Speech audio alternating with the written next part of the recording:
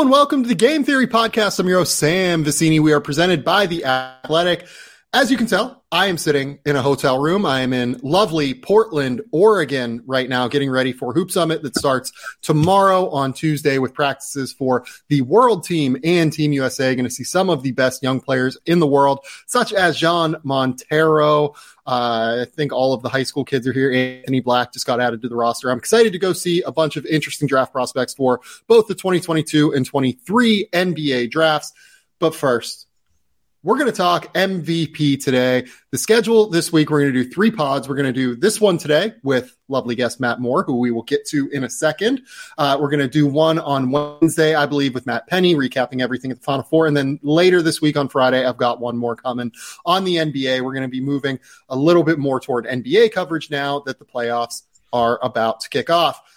But first, Matt Moore from over at the Action Network, one of my oldest basketball friends, colleagues, the person who is mostly responsible for my career. Matt, what's going on, man? How you doing? I'm good, man. It's good to talk to you. It's been a minute, so I'm glad to be on with you. Thanks for having me. Yeah, I feel like every time we talk, we rarely get to talk about basketball things, and I'm so glad that we get to talk about basketball because I don't think anyone has done more comprehensive and intelligent MVP breakdowns this year than what you have. You have gone through every candidate, I believe, outside of Ja Morant and maybe Luka. Is that correct? And broken down the case for every single one.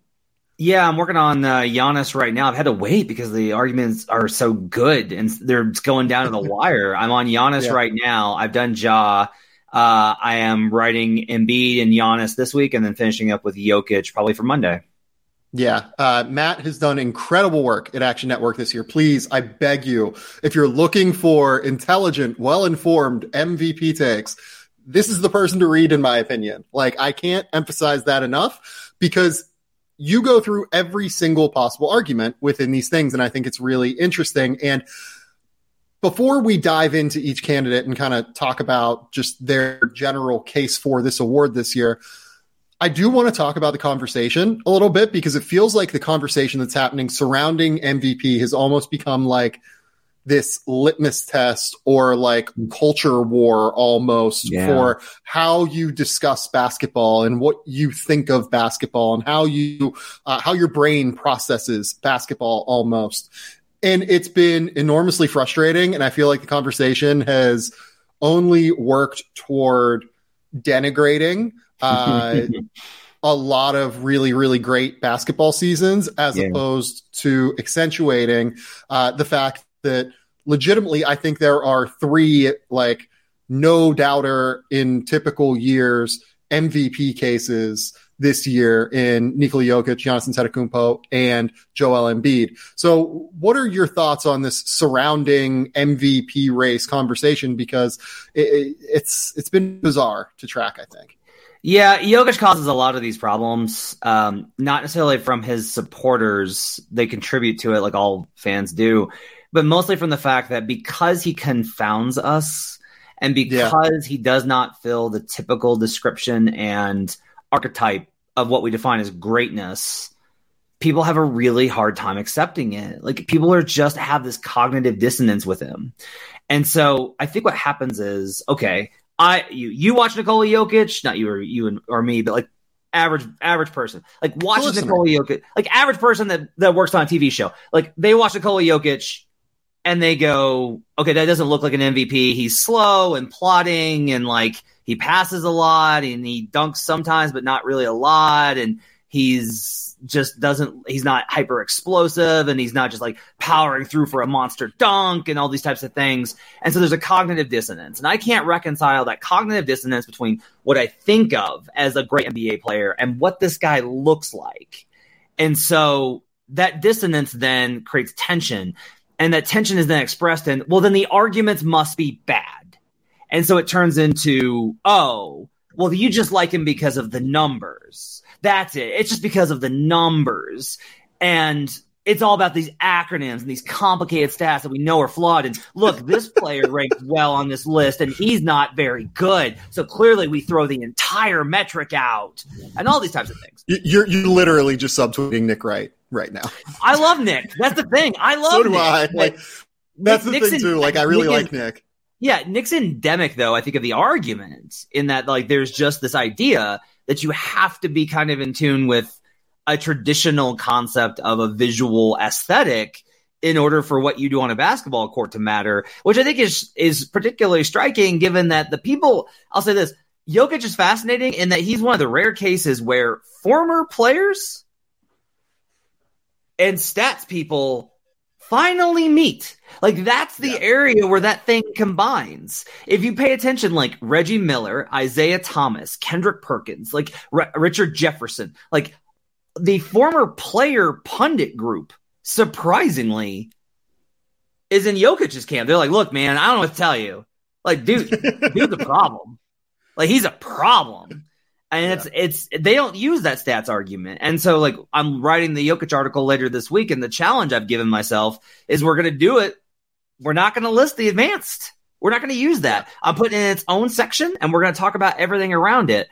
Giannis, honestly, I think is more of it just gets into more of the conversation of, like, the fatigue factor. Like, Giannis is you know what, though, too, with Giannis? Like, I think that there is this weird aesthetic argument with him too. I agree. Because he doesn't have this, incredible bag of tricks that Kevin Durant has. He doesn't have the hulking, bruising footwork and post game that Joel Embiid has.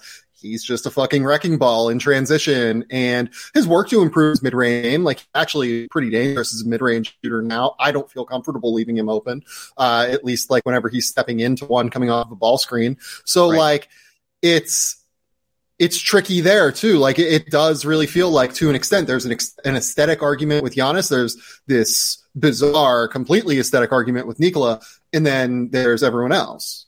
And I think what's interesting is a lot of this comes from just like Embiid fits those traditional categories, and Embiid is he's got the market, and there is obviously, like, there are just connections that interweave with when you play for an East Coast city. You're going to be a little bit more tied into certain media connections. Like, ESPN's very Embiid friendly, and that's okay. Mm-hmm. Embiid's very, like, you should be. Embiid's very sellable. You should not be Jokic friendly. Jokic doesn't want to do interviews.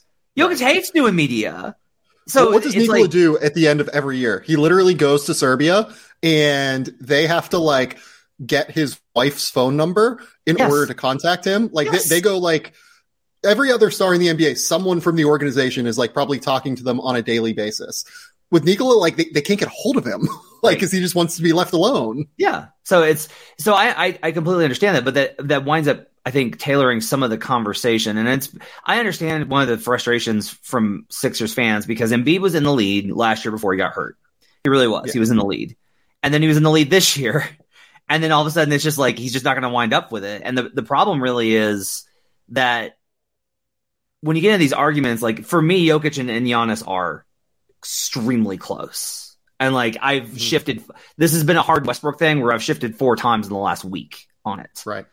The problem is, like, I've worked really hard to try and, like, build a framework for Embiid, and, like, I'm writing it, and there's a case to be made for sure. Like, Joel Embiid, if he won MVP, would be a very deserving MVP. Like, he's having an MVP worthy season.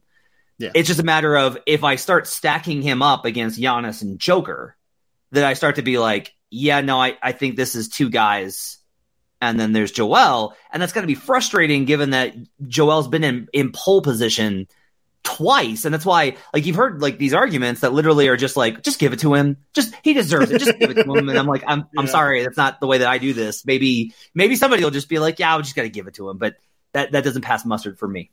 Well, I think that as a general basketball audience, people struggle with discerning levels of greatness, right? Mm-hmm. I think that they struggle with being able to separate what Joel Embiid is doing, which is fantastic and unbelievable. And he is leading Philadelphia in this incredible season. And I think there are intangible factors that we'll talk about here momentarily. I want to ask about all of the situational contexts that these guys are in. And then eventually we'll talk about the other guys as well. I do think there's something to Joel Embiid being able to hold this Philadelphia team together.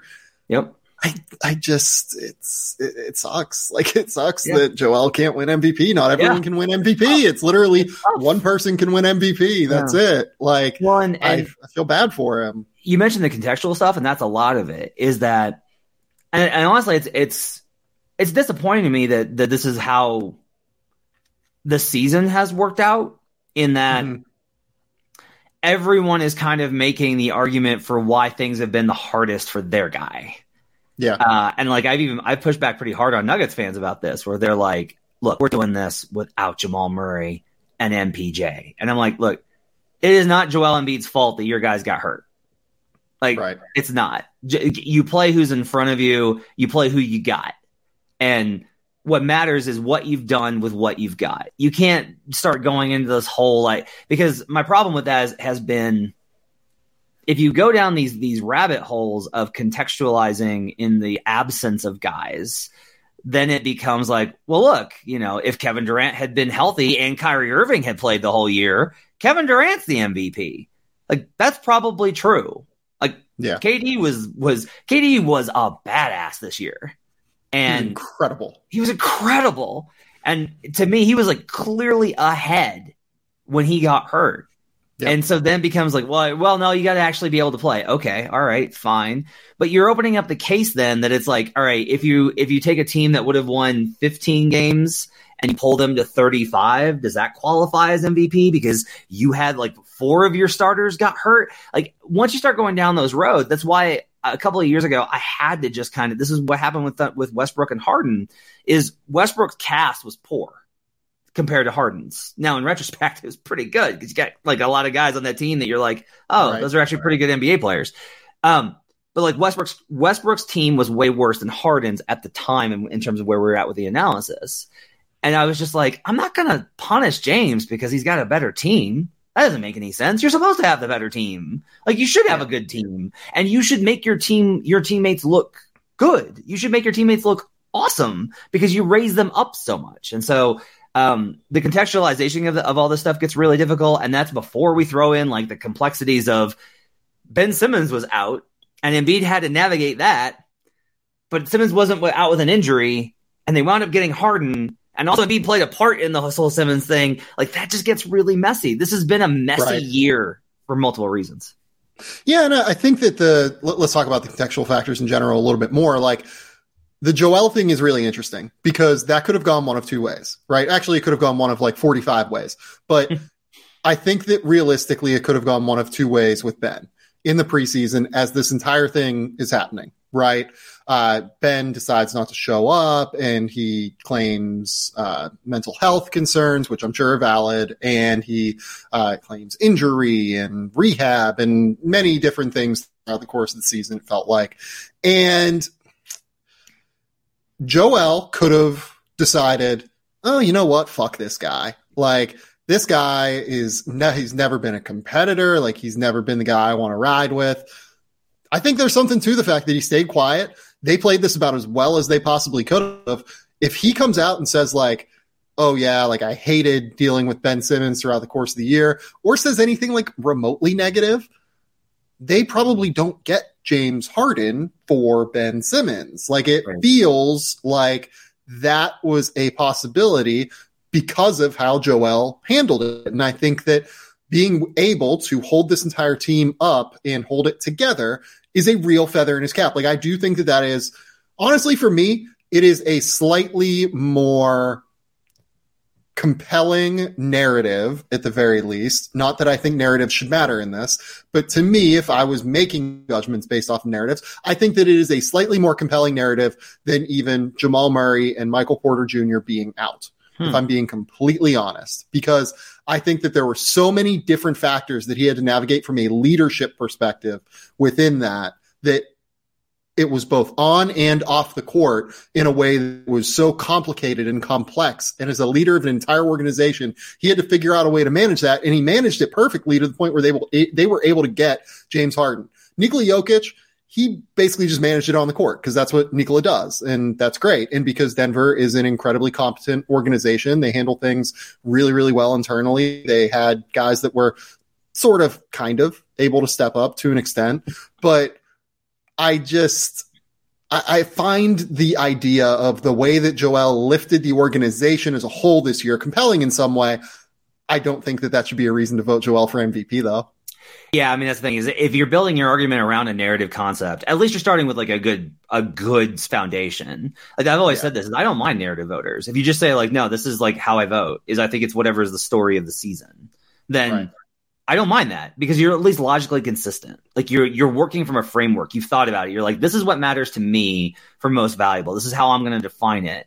And it's arbitrary and debatable, but you get to make those assertions. At least you're working from a sound foundation when you start from that kind of framework. I would probably retort that, yes, it's true that after he threw his teammate under the bus in the Eastern Conference Finals, that he did in fact manage his that's a good point. His house very well. That after he made it to where his former teammate did not want to speak to him whatsoever. And like, look, I've maintained through this entire thing. No good guys here. There are no good guy. There's no like, man, that guy got screwed. You know who, like a good example of a player that got screwed? Jrue Holiday in the Anthony Davis saga. Jrue Holiday got screwed. Joel Embiid did not get screwed in this situation. He contributed to it, but to your point, he didn't make it worse. I'd also probably like push back a little bit and just be like, did he not hurt things with Simmons? Yeah, I would say that, but like Daryl was able to get James Harden in part because of Daryl's relationship prior. Yeah, that's a good point. And Daryl runs the game. Like Daryl's a fantastic GM. So it's like all these kind of things mismatched together. But even then, like we can debate those points. And if you start from a narrative, a framework, I don't mind that. I think it's interesting to like ask, this is the whole thing. This is what's fascinating is that I do think in part, Sam, we're seeing kind of a shift away. This award every fucking year I have to deal with people being like, well, MVP's narrative. MVP's narrative. That's what it is. It's a narrative award. And my problem is I'm like, I know why you say this, but you haven't paid attention to what's changed in the voting block over the last 10 years. Like the NBA removed local TV announcers and they really sorted through and they started to restructure the voting panel in such a way that they were like, we want the people that are one, most important and influential in the sport. That's why the TV people are still going to have a chunk of the block. And then two, like, who are the people that cover this intently? And then three, like, international has also got to be factored in as well. Yeah. It's why, like, but by the way, I need an international vote. Like, what are we doing here, NBA? Like, I gotta get you in for the Australian vote. Like, I can't get in. I can't get in the American side. Give me the international block. I'm good. Like, I'm ready. Smart. Come on. That's smart. You should have your you should have your editor lobby for that. And that genuinely might work, Sam. That's a good inroad. So yeah, like the largest block now is beat writers and analysts, and beat writers are on Twitter so that they intermingle with these people and they know like the standard's just a lot higher, and that's why look, the voters didn't want to vote for Nikola Jokic last year. He's not a sexy vote. Yeah, they honestly got left with like everyone's hurt and out, and Embiid got hurt, and there's just really nothing we can't like get around the fact that Joker was just better. And it's funny because I thought that I thought he was a no bet this year when we did our preseason betting. And I bet on so many people for MVP, Sam. Like I have positions on hilarious players to an MVP because I was like, well, I have two. I have KD and Giannis. That's nice. It. But nice. Like, I'm with you though. Like I'm totally with you. Continue on your Jokic thing. Oh yeah. Like Giannis was my biggest preseason position along with Steph. Damn, Steph Curry freaking lost the ability to shoot. But I thought Jokic was a no bet because I was like, look, they had to be dragged into voting for him last year. There's no way that he's going to be so good that they can't deny him 2 years in a row. He'd have to be better than last year, and he has been. And that's the problem. Is like the whole idea of the narrative award is getting busted by Joker in that there's not a compelling narrative with Joker. Like the compelling narrative is like, look at where the Nuggets are despite these injuries. That's really the only one that you've got. And Right. I think that's a compelling narrative. I don't know that it's more compelling than like Joel Embiid's journey from the process to now, and the lovable troll that likes to talk on the court, and or Giannis with like defending reigning Finals MVP. Right. Coming back and doing it again this year. Like, I actually think one of the things that's happened is like I don't think Giannis has gotten enough credit for the injuries that the Bucks have had. Like Ben Simmons missed the year. And Ben Simmons is a 4-time All-Star, but no Brook Lopez the entire year. And Drew and Chris were like in and out for most of the first 3 months of the season. And it was basically just like Giannis trucking dudes every night to keep them afloat. So the narrative context of all these things is really tough, which is why I think it's so important from where I'm at to just be like, look, we got to focus on what happened on the floor. What's the basketball component of this? Let's get to that root. And then we can talk about most valuable. Yeah, I think that there are probably 6 or 7 clips of me this year saying, oh, there's just going to be voter fatigue on Nikola. Like, there's no way. Like, Jokic is not winning MVP. It's just not going to happen because there's no way that voters are going to be dragged to it. Like, there's no way a big enough portion of the voting block is going to be dragged to it. I am surprised that we've gotten here. Like, I'm actually really happy and really pleased with the voting block of the league that they are willing to entertain this. Like, it might come down to where they pick Giannis. It might come down to where they pick Joel Embiid. Yeah. I am proud of the voting block on some level to where they're willing to get past this. And I think it says a lot about what you spoke about earlier in terms of the changing and shifting voting block of the league itself. More analysts, more beat writers. It seems like we are coming into an era of there being more intelligent basketball analysis, which is really, really important. And I think it's valuable.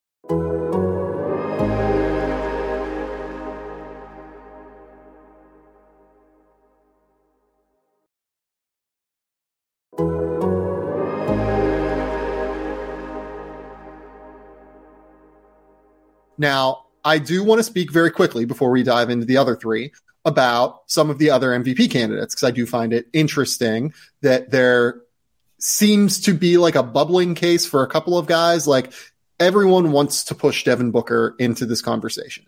And I love Devin Booker. I think that these arguments are more first team all NBA than MVP comparatively to the other 3 guys, unfortunately. Yeah, I think the tough part here, again, if you have a framework, I'm okay with it. We can disagree, but I'm okay. Then it's not like, all right, your argument's bad. As long as you have a good argument, then this stuff is arbitrary and we can defy what's valuable. If your whole starting thing is like, you have to be one of the best teams in the league and record wise, your team has to have one of the top, whatever you make the cutoff, top 2, top seed in the conference, whatever, best record in the league. It's gotta be the best team in the league, whatever. It's gotta be that guy. And he's gotta have, a good amount of production. Okay. The problem is like when you start really diving into this and you ask the questions, what's really gotten with me is that we can look at the numbers, right? And there's always a pushback on the stats thing. For me, it's more of the stats are not it's what it's about. The stats are an indicator of what you contributed. Yeah. And the question is, did you contribute so much that you drove winning more than anything else? And with the Suns, I don't wind up being like, man, without Devin Booker, that team would have been, whatever. Or even, that's not even the framework that I particularly like, which is, it's because of Devin Booker that they're so good. That's not where I get to. When I watch the Suns, I'm just like, this is the most disciplined team in the league. Yep. And everybody's really good, 1 through 8. Like, everybody knows their role and is content with it. Everybody performs at a high level. Nobody takes possessions off. Nobody is a liability on either end of the floor. They have, like, Ayton is switchable, and Booker's become a good defender, and Booker's a great passer, and Cam Johnson is a terrific role player, and Mikal Bridges is a defensive player of the year candidate who's also got game off the bounce and can shoot. Like, it is that they are disciplined, productive, and efficient at everything together. And that's really become, I think, one of the newer models for success in the NBA, because we had Utah last year in a similar situation. And that's like, I definitely think that Devin Booker's got to be first team All NBA. Like, that's me. Yeah. I think he's got to be first team. Like, 26 points on great efficiency for the number 1 seed in the league.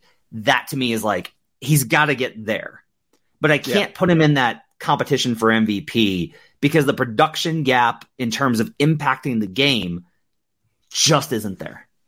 Yeah, and I agree with you on that. Like, I will absolutely, in my fake ballot, have Devin Booker as first team All NBA. I can't make an argument against him for first team All NBA. By the way, dealt with Chris Paul injury, dealt with a few different things that could have worked to push Phoenix back toward the Memphis Grizzlies and Golden State Warriors pack, and they just didn't, like, in any way. This was the first year where I felt like, okay, Devin Booker is their best player. He is their most valuable player. He's the guy.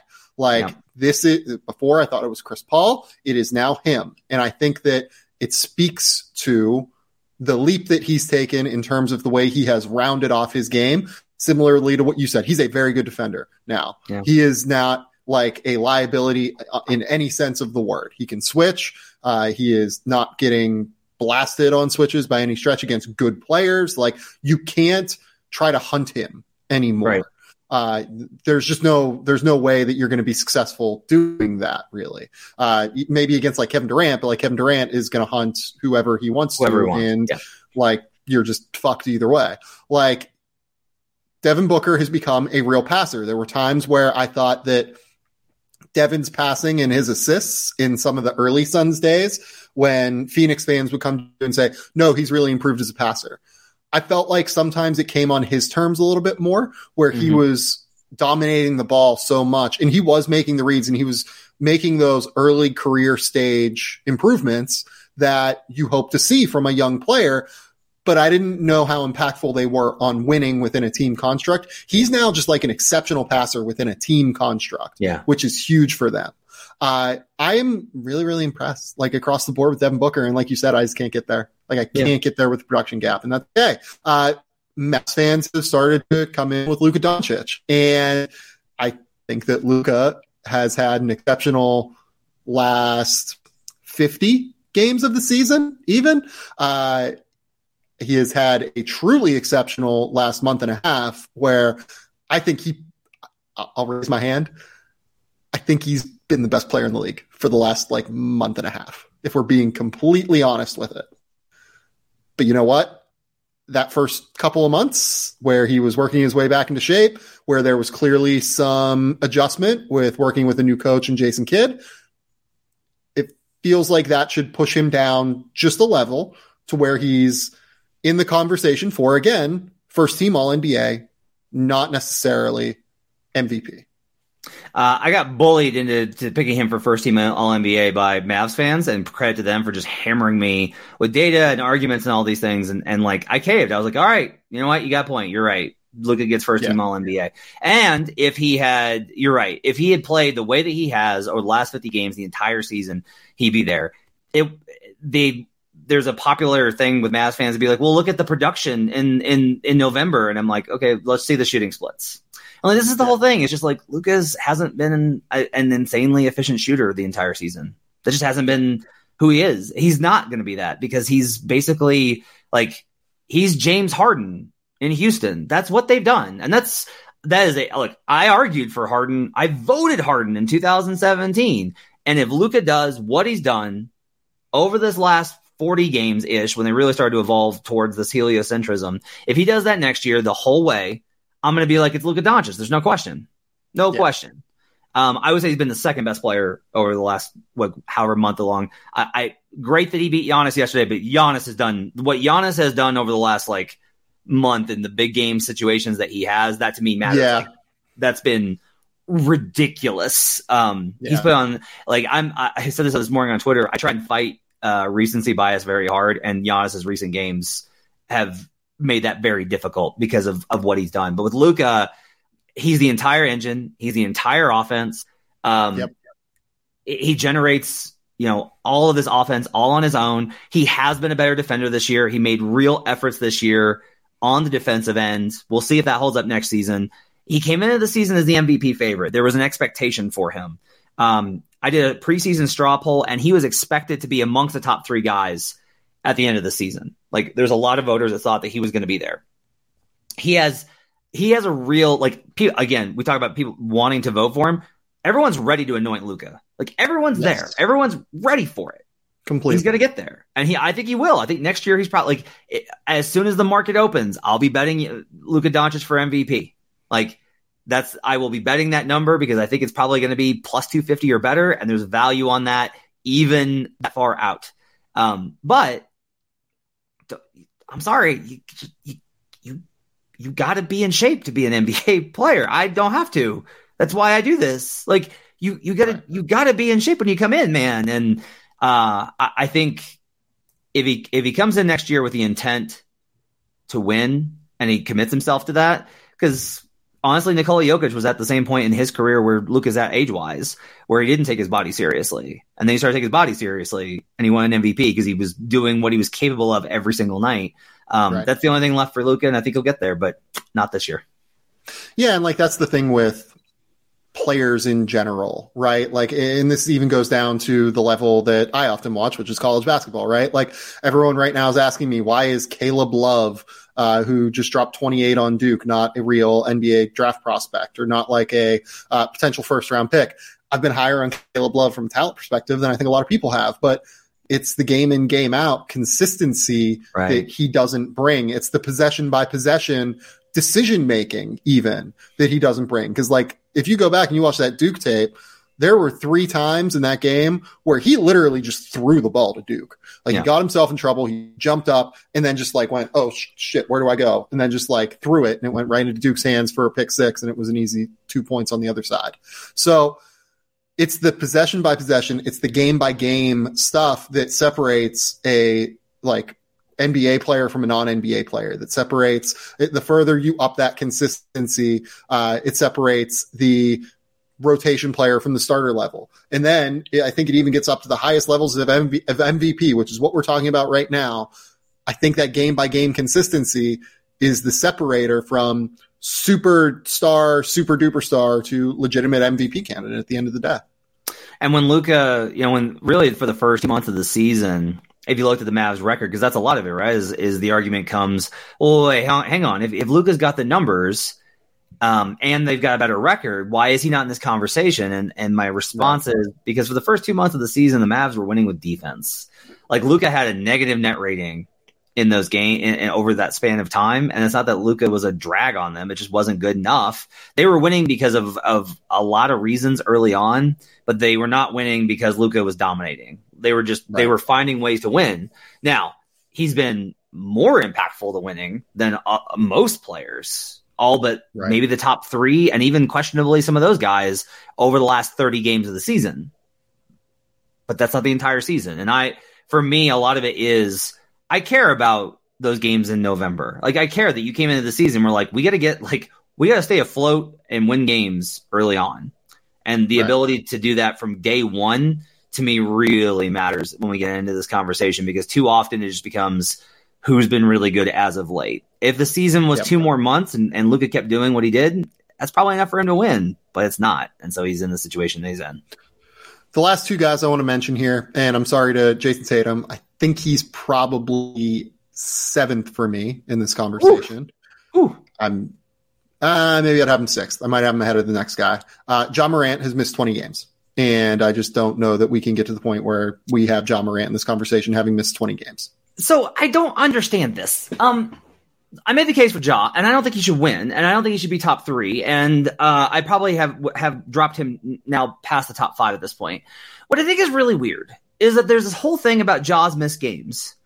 And Luka's played, after this weekend, 5 more games. Like, that's it. Yeah. 5 more games. And Ja's probably not coming back this week. There's no real reason for him to. They've locked the 2 seed. But Luka's also probably not going to be 10. But I'm assuming Luka's going to play the whole week. I don't think he is, because I think they're probably going to lock 4. Maybe. So okay. If he locks 4, it becomes like 7, which is a gap for sure. It's almost 10%. What? Right, season? 210, 250 minutes, something in that ballpark, yeah, like right? It matters.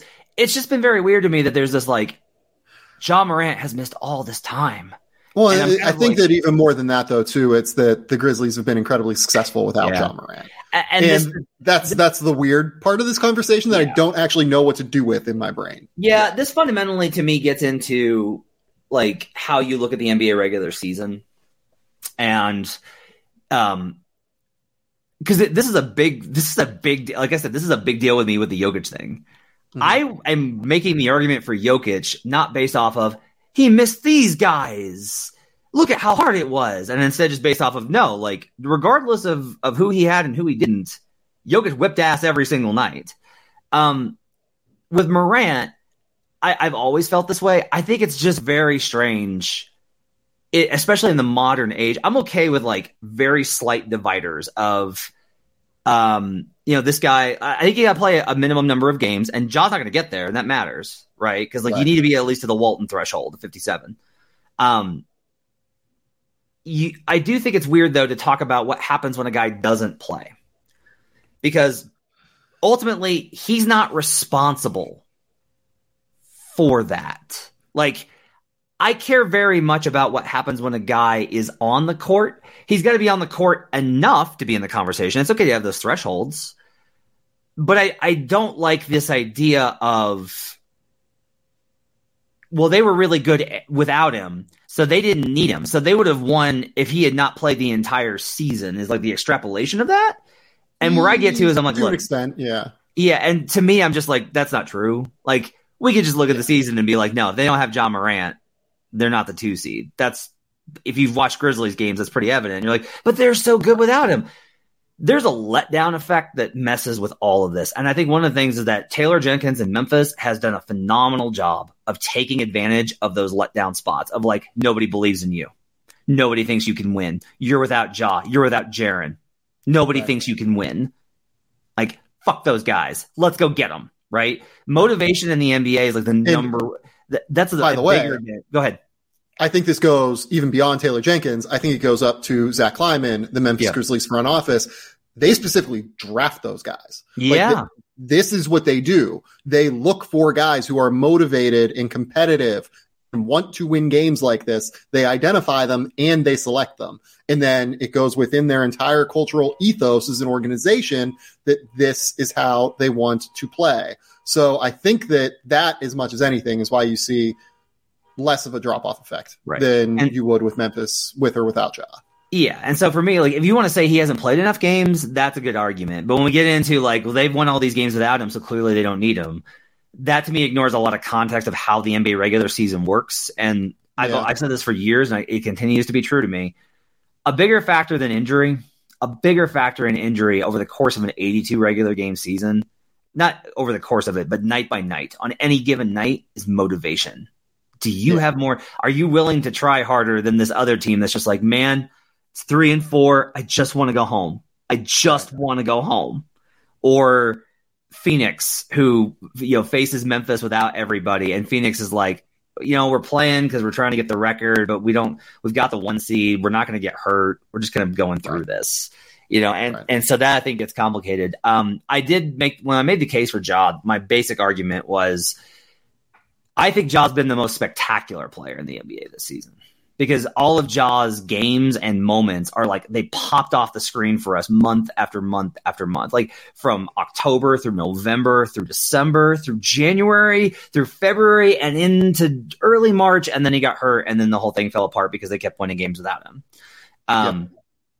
But like, the monster block that he had to save the season, the 42 versus the Lakers, like these performances, these incredible layups that he would have night after night. Like, Ja to me, even more than Giannis and even more than Jokic's passing and even more than Luka's step backs, like Ja has done things that were just jaw-droppingly amazing.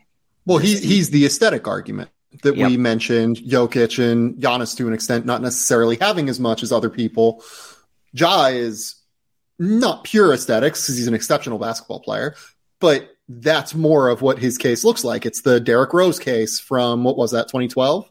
It's that kind of player and that kind of emergence this year in terms of why they've been successful. The last guy I want to mention is Kevin Durant. and Kevin Durant is not going to hit your Walton threshold of 57 games. He's probably going to hit 55, which I saw that Bill Simmons said on his podcast, the only other player to make first team All-NBA at 55 games is Bernard King in 1985. There is some precedent there for a great player missing a lot of time. I just can't get there. This team is ninth as we speak in the Eastern Conference. And I don't know, man. There's way more context behind why they've been bad, but I don't feel great about voting for a guy that led his team to ninth in the Eastern Conference and missed 27 games. For me, it's just the games missed. It really is. If he played 10 more, I think it really gets into an interesting argument. 15 more. If he gets above the threshold, I think it becomes a real interesting argument because I think he's been any given night in the NBA. You can watch Kevin Durant, Giannis Antetokounmpo, and Nikola Jokic and be like, that's the best player in the NBA. And I will even say that it's a lot easier for me to accept Giannis and KD than Jokic is how I'll put that. Right? Like as much as I watch Jokic nightly, and yet even I watch KD and I'm just like, whew. Yeah. If I had to win one game in the NBA tomorrow, right? I think my pick is KD still. I think it might be Giannis, but it's one of those two. It's one of those two, I think. Here's what I think is crazy is Jokic shapes the game more than I think any other player in the league. Because if you double him, he kills you. If you single cover him, he kills you. If you zone him, he kills you. If you don't have good backline defense, you're dead. If you don't have good frontline defense, you're dead. He manipulates you and figures out ways, and he's always 3 steps ahead of what your anticipated rotations are. The things that all NBA teams do to try and make things difficult for great players, he's 3 moves ahead of you and anticipating and countering it. With KD, it's like, no. You could do whatever you want. It just doesn't matter. You could put a big guy on him, put PJ Tucker on him, put Kawhi Leonard on him, put whoever you want, put Bam Adebayo, Marcus Smart, whoever you want. They're catching 40 because KD's unstoppable. And with Giannis, I think it's like a mix of the two, right? Where he's a really gifted passer, and that's an underrated part of his game. And he's so amazing on defense. He's the best defender of the 3, and he's able to do things like, he's going to block what you thought was an unblockable layup. He's going to grab the ball. He's going to go full court. He's going to Euro step through 2 guys, and he's going to finish off balance for the M1. Those combinations are really difficult to parse. With KD, it sucks because I do think it would have been cool for him to get a second MVP. It's going to be a shame probably that it reduces the chances, I think, dramatically. And for him to do it, to win MVP after suffering an Achilles tear, that's fucking crazy. I can't fathom that. I can't. What he's doing right now, I can't wrap my brain around it. I really can't. The fact that this guy suffered a torn Achilles in a playoff game while coming back to play a game that frankly probably shouldn't have been playing in because he was hurt in the first place, and comes back, misses the season, and doesn't miss a beat. He is who he is. That's incredible to me. Yeah. And so from that perspective, it would be really incredible to see him do it. But, ultimately, he wasn't healthy. And, even if Kyrie had played and they've been able to win enough games, I think that's part of it. If we get into the narrative discussions, if we're going to say that Embiid deserves credit for holding the team together through the Simmons saga, then I think that KD's enabling of Captain Flat Earth is probably got to be at least partially contributing to the dysfunction that team suffered, and Harden perfectly willing to hold Harden accountable for his own actions, but KD was away from the team hurt, I think was part of it. So that's a tough thing to put on his shoulders. But, look, ultimately Kyrie's his guy, and that's who he's backed. And there are consequences to that, this season. Okay. So we haven't talked about the one main candidate here. I want to just get into ordering MVP because I feel like we're going to talk about him kind of at the end here. if you had to vote right now, and as you said at the top, I want to give you this very clear out here. This thing is fluid. It really is going to come down to the end of the week. These guys are all that close. Right now, I would have Luka 5. I would have Devin Booker 4. I would have Joel Embiid 3. And then I will save it for the end here in terms of 1 and 2. Who would you have 5, 4, and 3?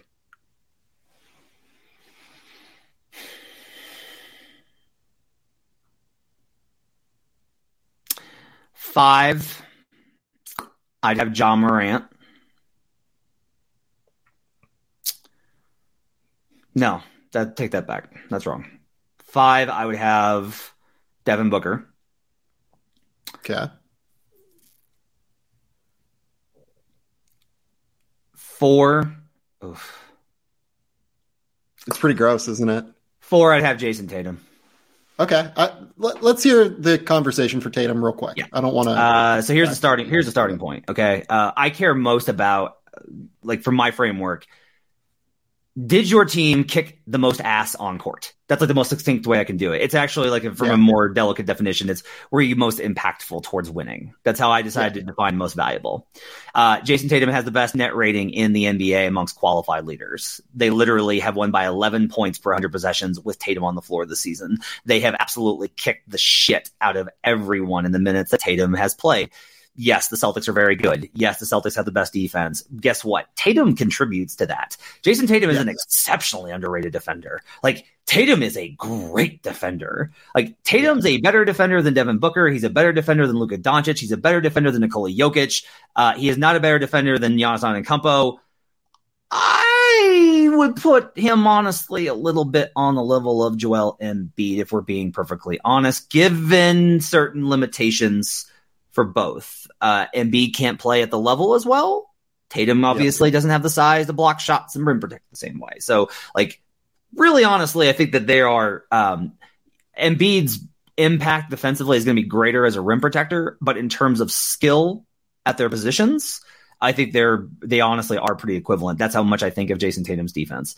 The efficiency is through the absolute roof. He's been on absolute tear. It's much like with Luka, where you get into the arguments of the early season inefficiency versus the later season efficiency. Part of it with me also, I will totally admit this, is that I will give, like, we're parsing the very thinnest of threads here. So if I'm allowed that kind of a caveat, I'll say Jason Tatum suffered COVID last year and has openly admitted that it took him months for him to get back from a breathing problem post-COVID. Luka Doncic likes to go party and drink. Like, that difference between the two does matter to me about their early season performances. And so for me, like, Tatum, and especially, look, that team could have gone sideways. Like, the Celtics could have spiraled off of the map and been done. Tatum could have very easily been leaking to people like, yeah, it might be time for there to be a change in Boston in terms of the Jaylen Brown relationship, or this team's got to do something, or if they don't make a change soon, Jason Tatum is going to want nothing. Tatum just kept his head down, kept working, and brought them to this point. And for them to be the best team in the NBA over the last 2 months, for them to be so good on both ends of the floor, and for him to be so integral on both sides, to me, that puts him slightly above Booker and it puts him above Luka. I would have Jason Tatum 4th on my MVP ballot today. Not unreasonable. As we were kind of talking through the Ja stuff at the top, I realized I'd probably have Jason Tatum 6th on mine. So, like, I think that's totally valid argument. Your defensive case on Jason actually is pretty interesting as it refers to Luka Doncic. It makes me, like, actually want to rethink a little bit Luka versus Jason. And I probably will do that offline a little bit more as I kind of go into it. But I think the more important part here is that we get into 3-1-2 here. I would assume you have Joel Embiid 3. Yeah. I've got Embiid 3. I don't know that I've ever worked this hard to find an argument for a guy. Cause usually I'm pretty much just like, well, no, I don't think he's there. But in part just because the conversation gets to be so toxic, I was like, I don't want that to influence my thing here. I want to really dig to try and find what the argument is. The most sound argument for him, and this is currently still possible for him to reclaim with the Sixers tied in the standings with the Bucks after the Bucks lost to the Mavericks on Sunday, is of the three major candidates, Joel Embiid leads the league in scoring, is a defensive monster, is hugely impactful just in terms of you can't do anything with him, has become a much better passer, especially at double teams. That was always my knock on him. He's been great at that. Yep. He works really well with Harden. He's still this season a good mid-range shooter. Last year he was a great mid-range shooter, falling off a little bit there. But mostly it becomes a ton of rebounds, not like league historic, just a lot of rebounds.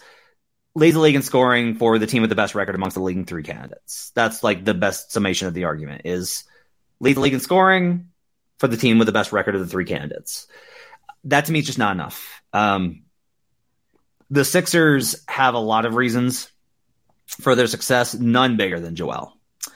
The team's still really good. This team still made the conference finals last year. This team still has they conference semifinals. Conference semifinals. I'm sorry. Conference semifinals. They still like Tobias was bad the first part of the year, which is like that's where Embiid really made his bread, right? Like the beginning of the year, like he carried them outside of the COVID bout. Like he carried them, you know. Games played, he's good there.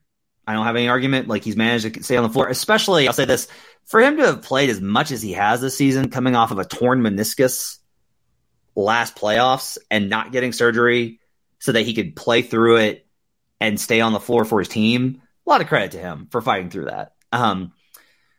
Defensively, he's played more at the level this season, which I think is really good for their defense. It's helped, I think, in a lot of ways. It's another tool to bring out of the bag, essentially. Yeah, it's another tool to bring out of the bag. Another club. Still most comfortable in drop, which means he's susceptible to floaters and getting torn up in certain, like that's always going to be a stick in my craw when you're not a guy that can switch 1-5 defensively. Not that like Joker can do that because he can't. Hence why you are the leading proponent of the Rudy Gobert hatred fan club. Less that and more just guys gotta get a hook shot. Just guys, you gotta get a hook shot. With Joel, I think all of these things are really good arguments. It's just not enough. Like the argument for Joel is really good. Like I said earlier, he's deserving. You know, historically, if Joel gets voted MVP, I'm not going to be like, I can't believe that we gave MVP to that guy. And I do think it will age well for what it's worth. Like, I think this is probably a real something that I think is probably happening in voters' minds is, and I am not worried about this because I think that Nikola Jokic is probably going to go down as the top 20 player of all time. Yeah. I think that something that's happening in voters' minds right now is if we give Jokic a second MVP, it is going to put him into like this class of player that is different, right? Yeah. There are very, very few players. Will this age like Steve Nash winning back-to-back MVPs do this? Personally, I'm not worried. I think Nikola Jokic is going to go down as one of the best players to ever play basketball in the NBA. I think he is staggeringly good. I think they're going to win a title at some point. So I am not wildly worried about how it's going to age. I think that a Joel Embiid MVP winning one once will age well. Like it would age really, really well. There was a point here for this year, last year, probably next year, and in the preceding 2 years where when he was on the court, he was one of the most dominant forces in the NBA. And I think it would be fine to reward that on some level. Again, I'm like just kind of saving Giannis for the end, but nonetheless. I think Joel is I think he's a phenomenal candidate. You're right that it'll age well because people will look back at this era and talk about Embiid. I think would help if he had like a dominant playoff run. I think that would help. Yeah. Like I think that would do like this has been one of the very weird things to me is there's this whole idea of like playoff success, and I'm like, my man, like Joker's made it conference finals. Yeah, like Joker's won series. He beat Kawhi Leonard and Paul George and was the best player in that series. Yeah, Joel got beat by Trae Young. Yeah. Like we need to make sure that we keep our history straight here. Now, I don't think there's literally no argument people can make about Jokic's playoff success, in my opinion. Yeah. Like he has been staggeringly good in the playoffs. Now, like up until the last couple of years, like when he took this leap into MVP, like his numbers would consistently rise in the playoffs. It's impossible basically for his numbers to rise any farther now. Right. So that doesn't really happen anymore, but they stay steady now in the way that you would hope. Most guys, like there is a very small, the average in terms of efficiencies and in terms of points, the average is what Pelton has it at like a 10 to 15% decrease. And that just doesn't happen with Nikola. Yeah. And so now look, this is all with the caveat. You and I both know that, postseason doesn't factor in. It obviously does. There is, with some voters, I think there is a concern of like, I don't want this vote to look bad later. I think that's a real thing. Yeah. I think that's the Westbrook corollary, and I don't think that Westbrook was a bad MVP. I really don't. I still think I look back at that and I go, look, all you can do is make the decision in the moment. You can't start going down the road of like, what's the future going to hold? Because you don't know. Like, you don't know what that's going to hold. And I think most voters know that. And that's ultimately why Jokic is taking the lead and will probably win again.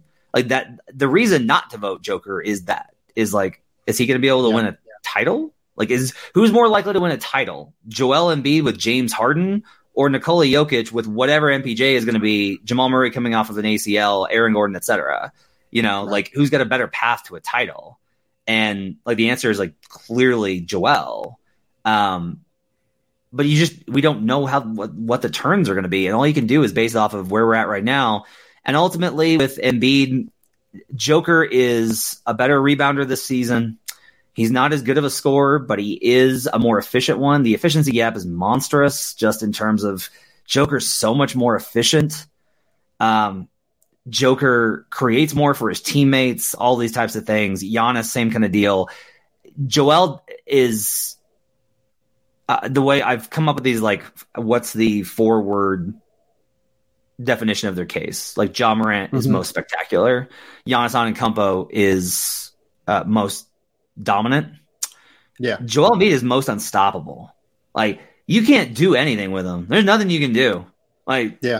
Do whatever you want. He's going to get he's either scoring or he's getting your free throws. There is nothing you can do. Nothing. Yeah. You can double team him, and that's going to be a successful strategy versus the other options. He's become a better passer, a good enough passer to punish you for it, and he still draws a lot of fouls out of double teams. There's nothing you could really do versus Joel Embiid, and that's a good candidate. It's just he's just not quite at the level of the other two. Okay.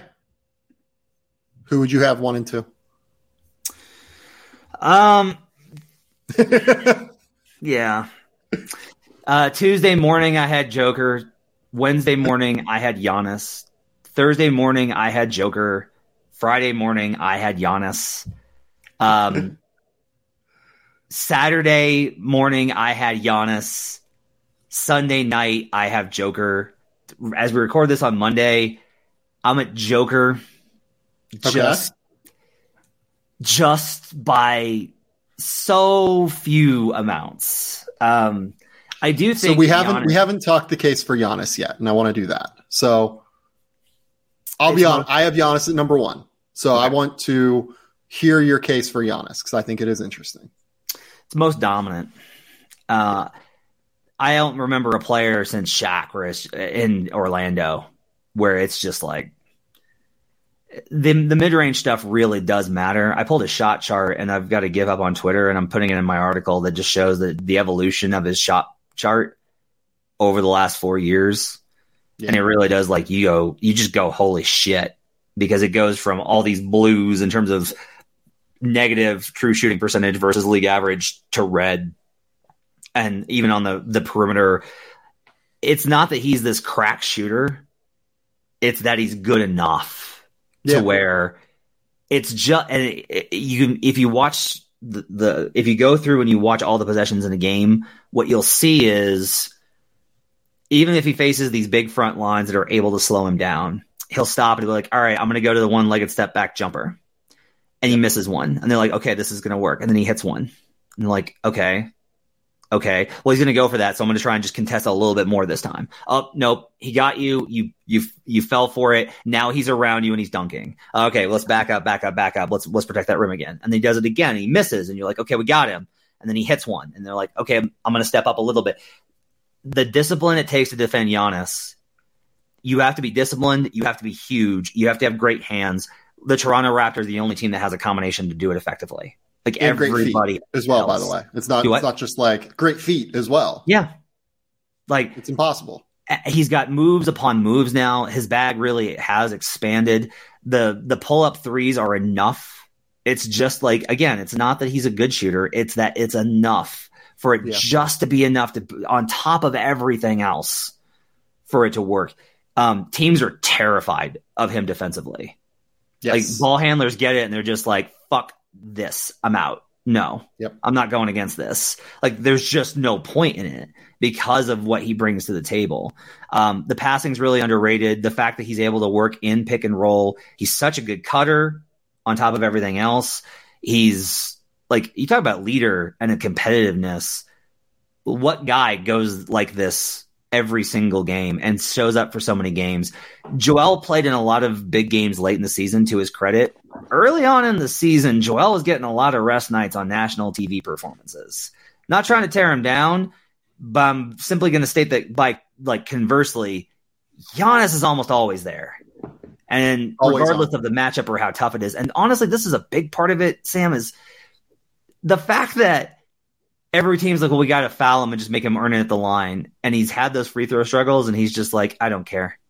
And he'll airball a mid-range jumper, and then he'll take another one and hit it. Like, he has no fear at all of anything, and he still wants to rip your throat out every minute of every game.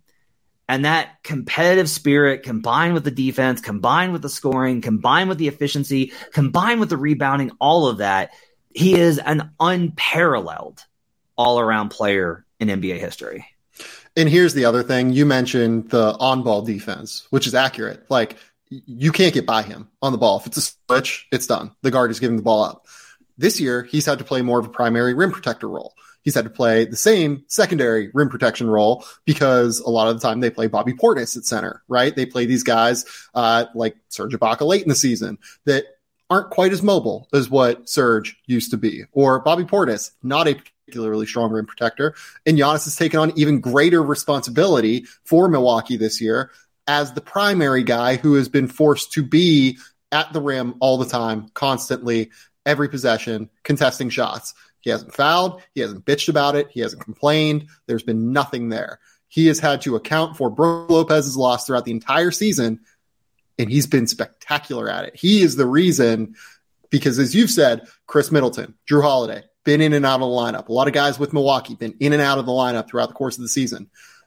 A lot of their best defenders have not always been available. He's been the guy that's held their defense up to about, I don't know what they rank as today. What are they? Probably like 10th to 12th defensively in the NBA right now, which, look, if you want to hold that against him in terms of defensive player of the year, I don't know that I would agree, but I'll listen to the argument about wanting to have a defender that's on one of the best teams in the NBA, like voting for Marcus Smart because the Celtics have been by far the most dominant defense in the NBA, and he's been the captain of the best defense. Giannis Antetokounmpo has been undeniably one of the three best defenders in the NBA. Like, I cannot come up with a framework that does not include him within that regard. I agree. So this is where it does get tricky. Okay. So dunksandthrees.com's adjusted defensive rating based off of strength of schedule has them 15th in defense. With Giannis on the floor, it's 107.7, and that's unadjusted on NBA.com. 111.5 with him off the floor. So it's 3.8 points better. 107.7 still a really good mark. It's not elite. It's still like a really good mark. You could just, like, Giannis's defense factors into the MVP conversation. Like, to me, like, a lot of the defensive metrics do kind of knock at his case for DPOY. everyone kind of wonders about the defensive metrics. Like that's very popular to be like, well, these metrics are bad at evaluating defense. I'm like, that's true, which is why like you got to use like 10 of them and the eye test, and you got to talk to people. Like if you do all that, then you have you can get a good composite, a starting point for understanding defense. But like, there's no question that just if you, by any measure, if you watch these games and you watch when a guy is challenged by Giannis, other than Luka, because he's insane, the opponent, if Luka is on their ball handler, the ball handler is just so often like, I'm not going to challenge this guy. Like this is not a matchup I can win. And when you have NBA players being like, I can't win this matchup, that's a huge defensive value. So for me, 24-second shot clock, like that time goes. You bring it down, you're at 20, and then you get the first action, and Giannis is typically the first action. He breaks it and denies it. You're down to 12, essentially, on the shot clock. You're basically getting a hideous shot because Giannis exists, and teams are just not willing to try him. And there are all these moments throughout the season where, because what you're really talking about is like, you try and take the holistic view of all these possessions, which is why like I sit down and I try and watch all of them. I try and watch all the offensive possessions and all the defensive possessions. Like I just try and like sit there for hours and hours and hours with it running, and catch as much as I can by osmosis. What's interesting, I think, is Joker has all these moments where he will take over the game and pull his team out of the depths of what would be an atrocious loss and turn it into a win because he is so singularly dominant. He's done it versus the Clippers, and he's done it in all these kind of spots. But if you look at the record versus teams over 500, the Nuggets are terrible because they don't have the guys. Like that's where this whole argument about the injuries come in, is like they don't have the horses to run with these dudes. One of Giannis's biggest arguments, in my opinion, honestly has come in the last 2 weeks where you have this stretch in the Nets game. They are down 9. It's the end of his third quarter stint into the fourth quarter before he takes his mid-fourth quarter break, and Giannis scores 15 straight fucking points. And Giannis is just like, nope, we're back in this. Like he goes end to end to end to end to end to end, and the Nets meanwhile are just like, what is happening? Like, what do we do? He has the same thing versus the Sixers, where it's like they've got it. Nope. Giannis just decided this thing was over, and that ability to control not just games, but high pressure, high leverage games versus the best teams in the NBA is, to me, like that's why I was Giannis until Sunday morning. Like this is what the crux comes down to, is if you ask me possession by possession over the course of the season, who's been more impactful, I think it's been Joker. If you ask me who's been more impactful in the moments his team needed him to be most impactful, it's probably Giannis. And trying to parse those two is why my head's going to explode. Yep. So all of what you said and all of what I said in terms of holding up this defense by the Atlas, essentially, is why I do have Giannis at number 1. And frankly, at the end of the day, when it comes down to it, I am someone that thought about the way that, not that it was going to age, but more about the way, if I had to pick one player to win a game right now, would I pick Giannis or Jokic? If I had to pick one player to win a game, literally tomorrow, I'd pick Giannis. I would pick Giannis. I'm sorry. I do think that stuff matters. I think that it matters to pick the best player, period, point blank. And we just went through all of the arguments. And I think that all of the arguments for both people are incredibly compelling. And if you need to get down to the level where you're parsing X, Y, and Z things, right? And you're parsing, 45 different angles because these two guys are so close, I think it's fine just to have the tiebreaker being I just think this dude's better. I think this dude is a better two-way player than Nikola Jokic is. At the end of the day, I do. I'm sorry. I love Nikola Jokic. I think he's great. I would have him number 2. I think that's sound, except other than maybe Kevin Durant. My only argument against you there is this. The award is not a conceptual one, right? It's not. No. It's based off of, this is important, at least from the way that I approach it. Because I'll often say this is whenever anyone says of the argument about LeBron, which is how the fuck does LeBron not have more MVPs? My thing is, I'm like, it's not about like who's the better player on any given night or in a one game. It's what have you done? It's this is a resume. It's a what did you do this season?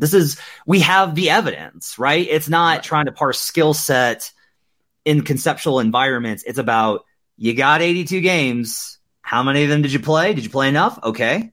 Did your team It's almost win an enough? exam. Like it's a score on an exam. Exactly. And you have like these qualifiers, right? Of the way I do it, at least, is did you play enough games? Yes. Did your team win enough games? Were you over 500? Yes.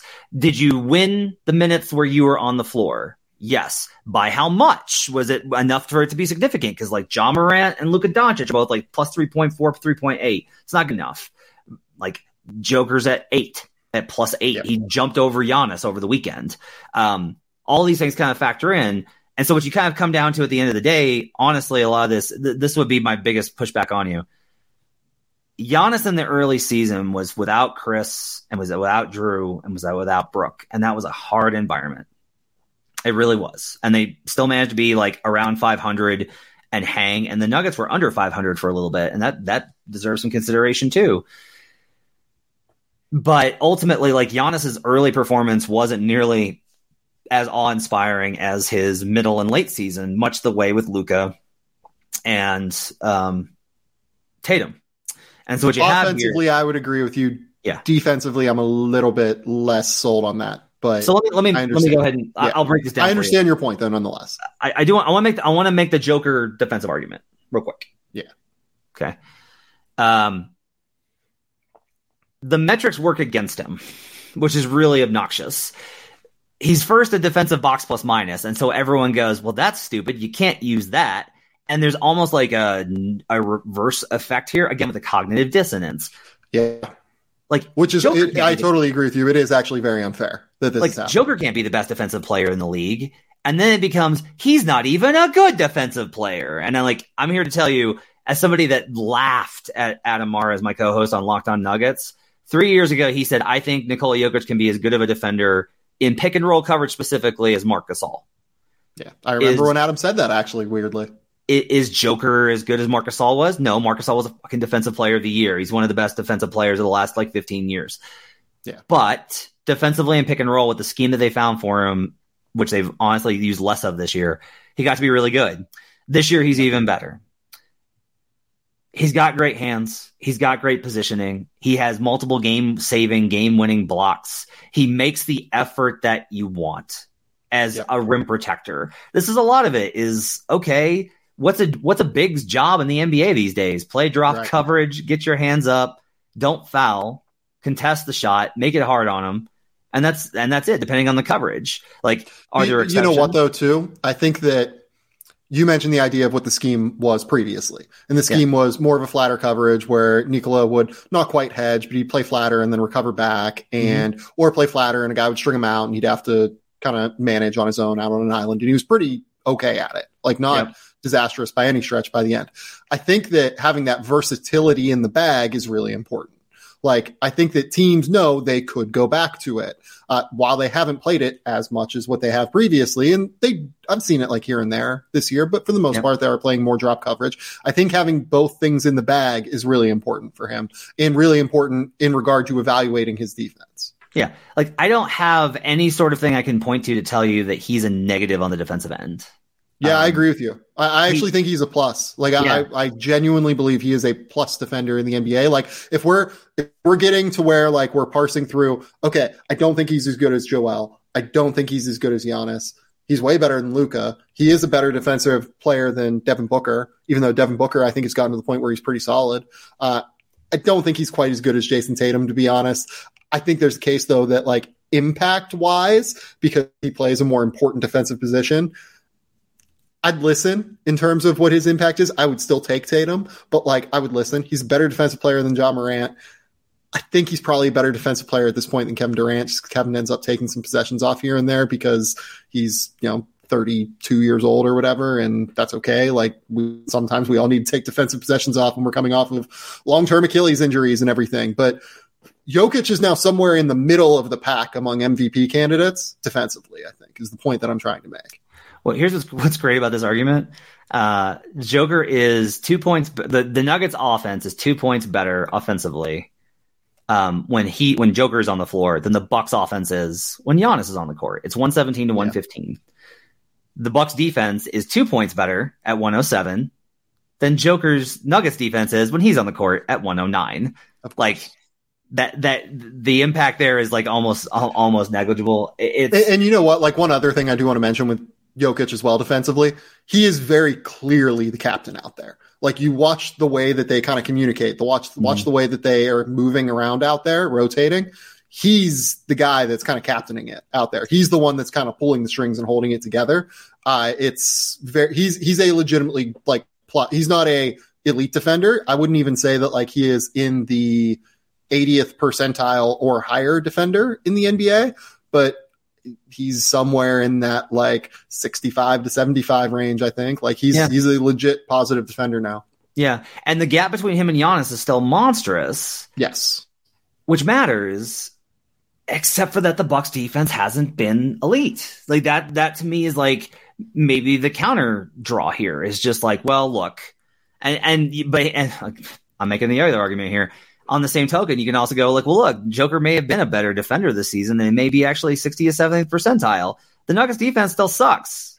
So he's not actually impacting anything on that end anyway, because nobody on Denver can stop anything at the point of attack. And they need somebody who's better at rim protection than what Nikola Jokic can be. Like they need Rudy Gobert in order for that defense to work, because that's how terrible their point of attack defense is.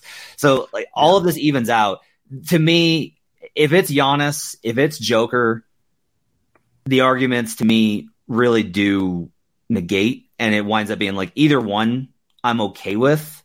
I'm good with either one. I think it does need to be one of those two guys. If it's Joel, I'm going to be like, not what I think should have happened, but a perfectly reasonable choice. If it's Joker or if it's Giannis, I'm going to be like completely worthy MVP. Like that, those were the two guys this season that I point to over the entire course of it. A lot of it with Joker gets into those advanced metrics that are always kind of like banned. I did this the other day where I looked up all three of their individual stat lines for thresholds of not using anything complicated, just points, rebounds, assists. Oh, you brought this up on Twitter earlier. This is a really good one. And all three of them are having historic seasons.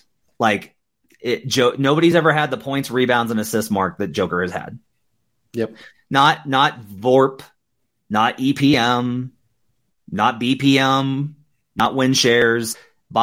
Points, rebounds, assists. Nobody's done what he's done in NBA history.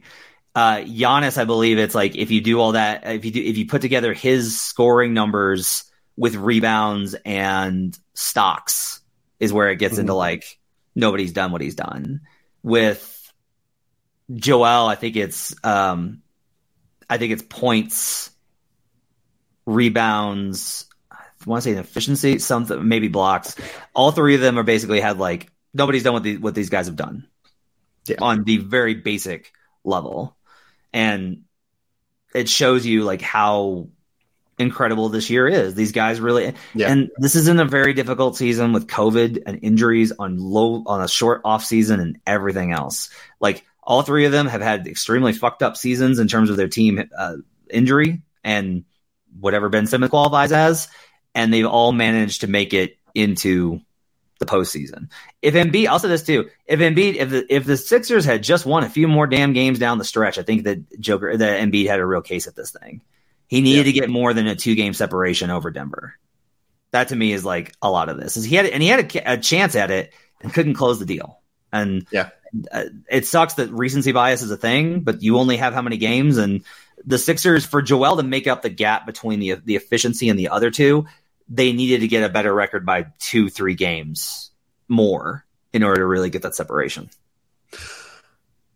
Please, I just beg everyone, when you're making your case for your player, just don't be negative about other guys. These guys are all having historic seasons. They're all having incredible years. Let's remember that we're in the midst of an incredible season where we have 3 guys that are doing genuinely historic things, as opposed to trying to tear down Joel Embiid or Nikola Jokic or Giannis Antetokounmpo because you want to. All 3 of these guys have been unbelievable. And I just really am excited to see the way that the MVP race shakes out. Matt Moore, tell the people where they can find you. Tell the people you've got going on. Download the Action Network app. You can track your bets, get up-to-date second scores. Just if you're like, I want to know when halftime ends. It's got a halftime counter, so that way you can go get your snack and then come back and know exactly when you're going to have it. That'll have all my coverage on MVP. You can follow me on Twitter at HB Basketball. I've got a podcast called Buckets, which you can check out wherever you get podcasts. Thanks so much for having me, Sam. I love talking to you. I miss you so much, buddy. I miss you too. I am so happy we got to do this. Please go subscribe to the Action Network, and please go download the Action Network app. It saves my life every day when I'm betting. It is the absolute best betting app on the market, I think. I love it unconditionally when it comes to tracking your bets. And we'll be back later this week on Wednesday. I will have Matt Penny. On Friday, I'll have another show forthcoming. But until next time, we will talk soon. Bye.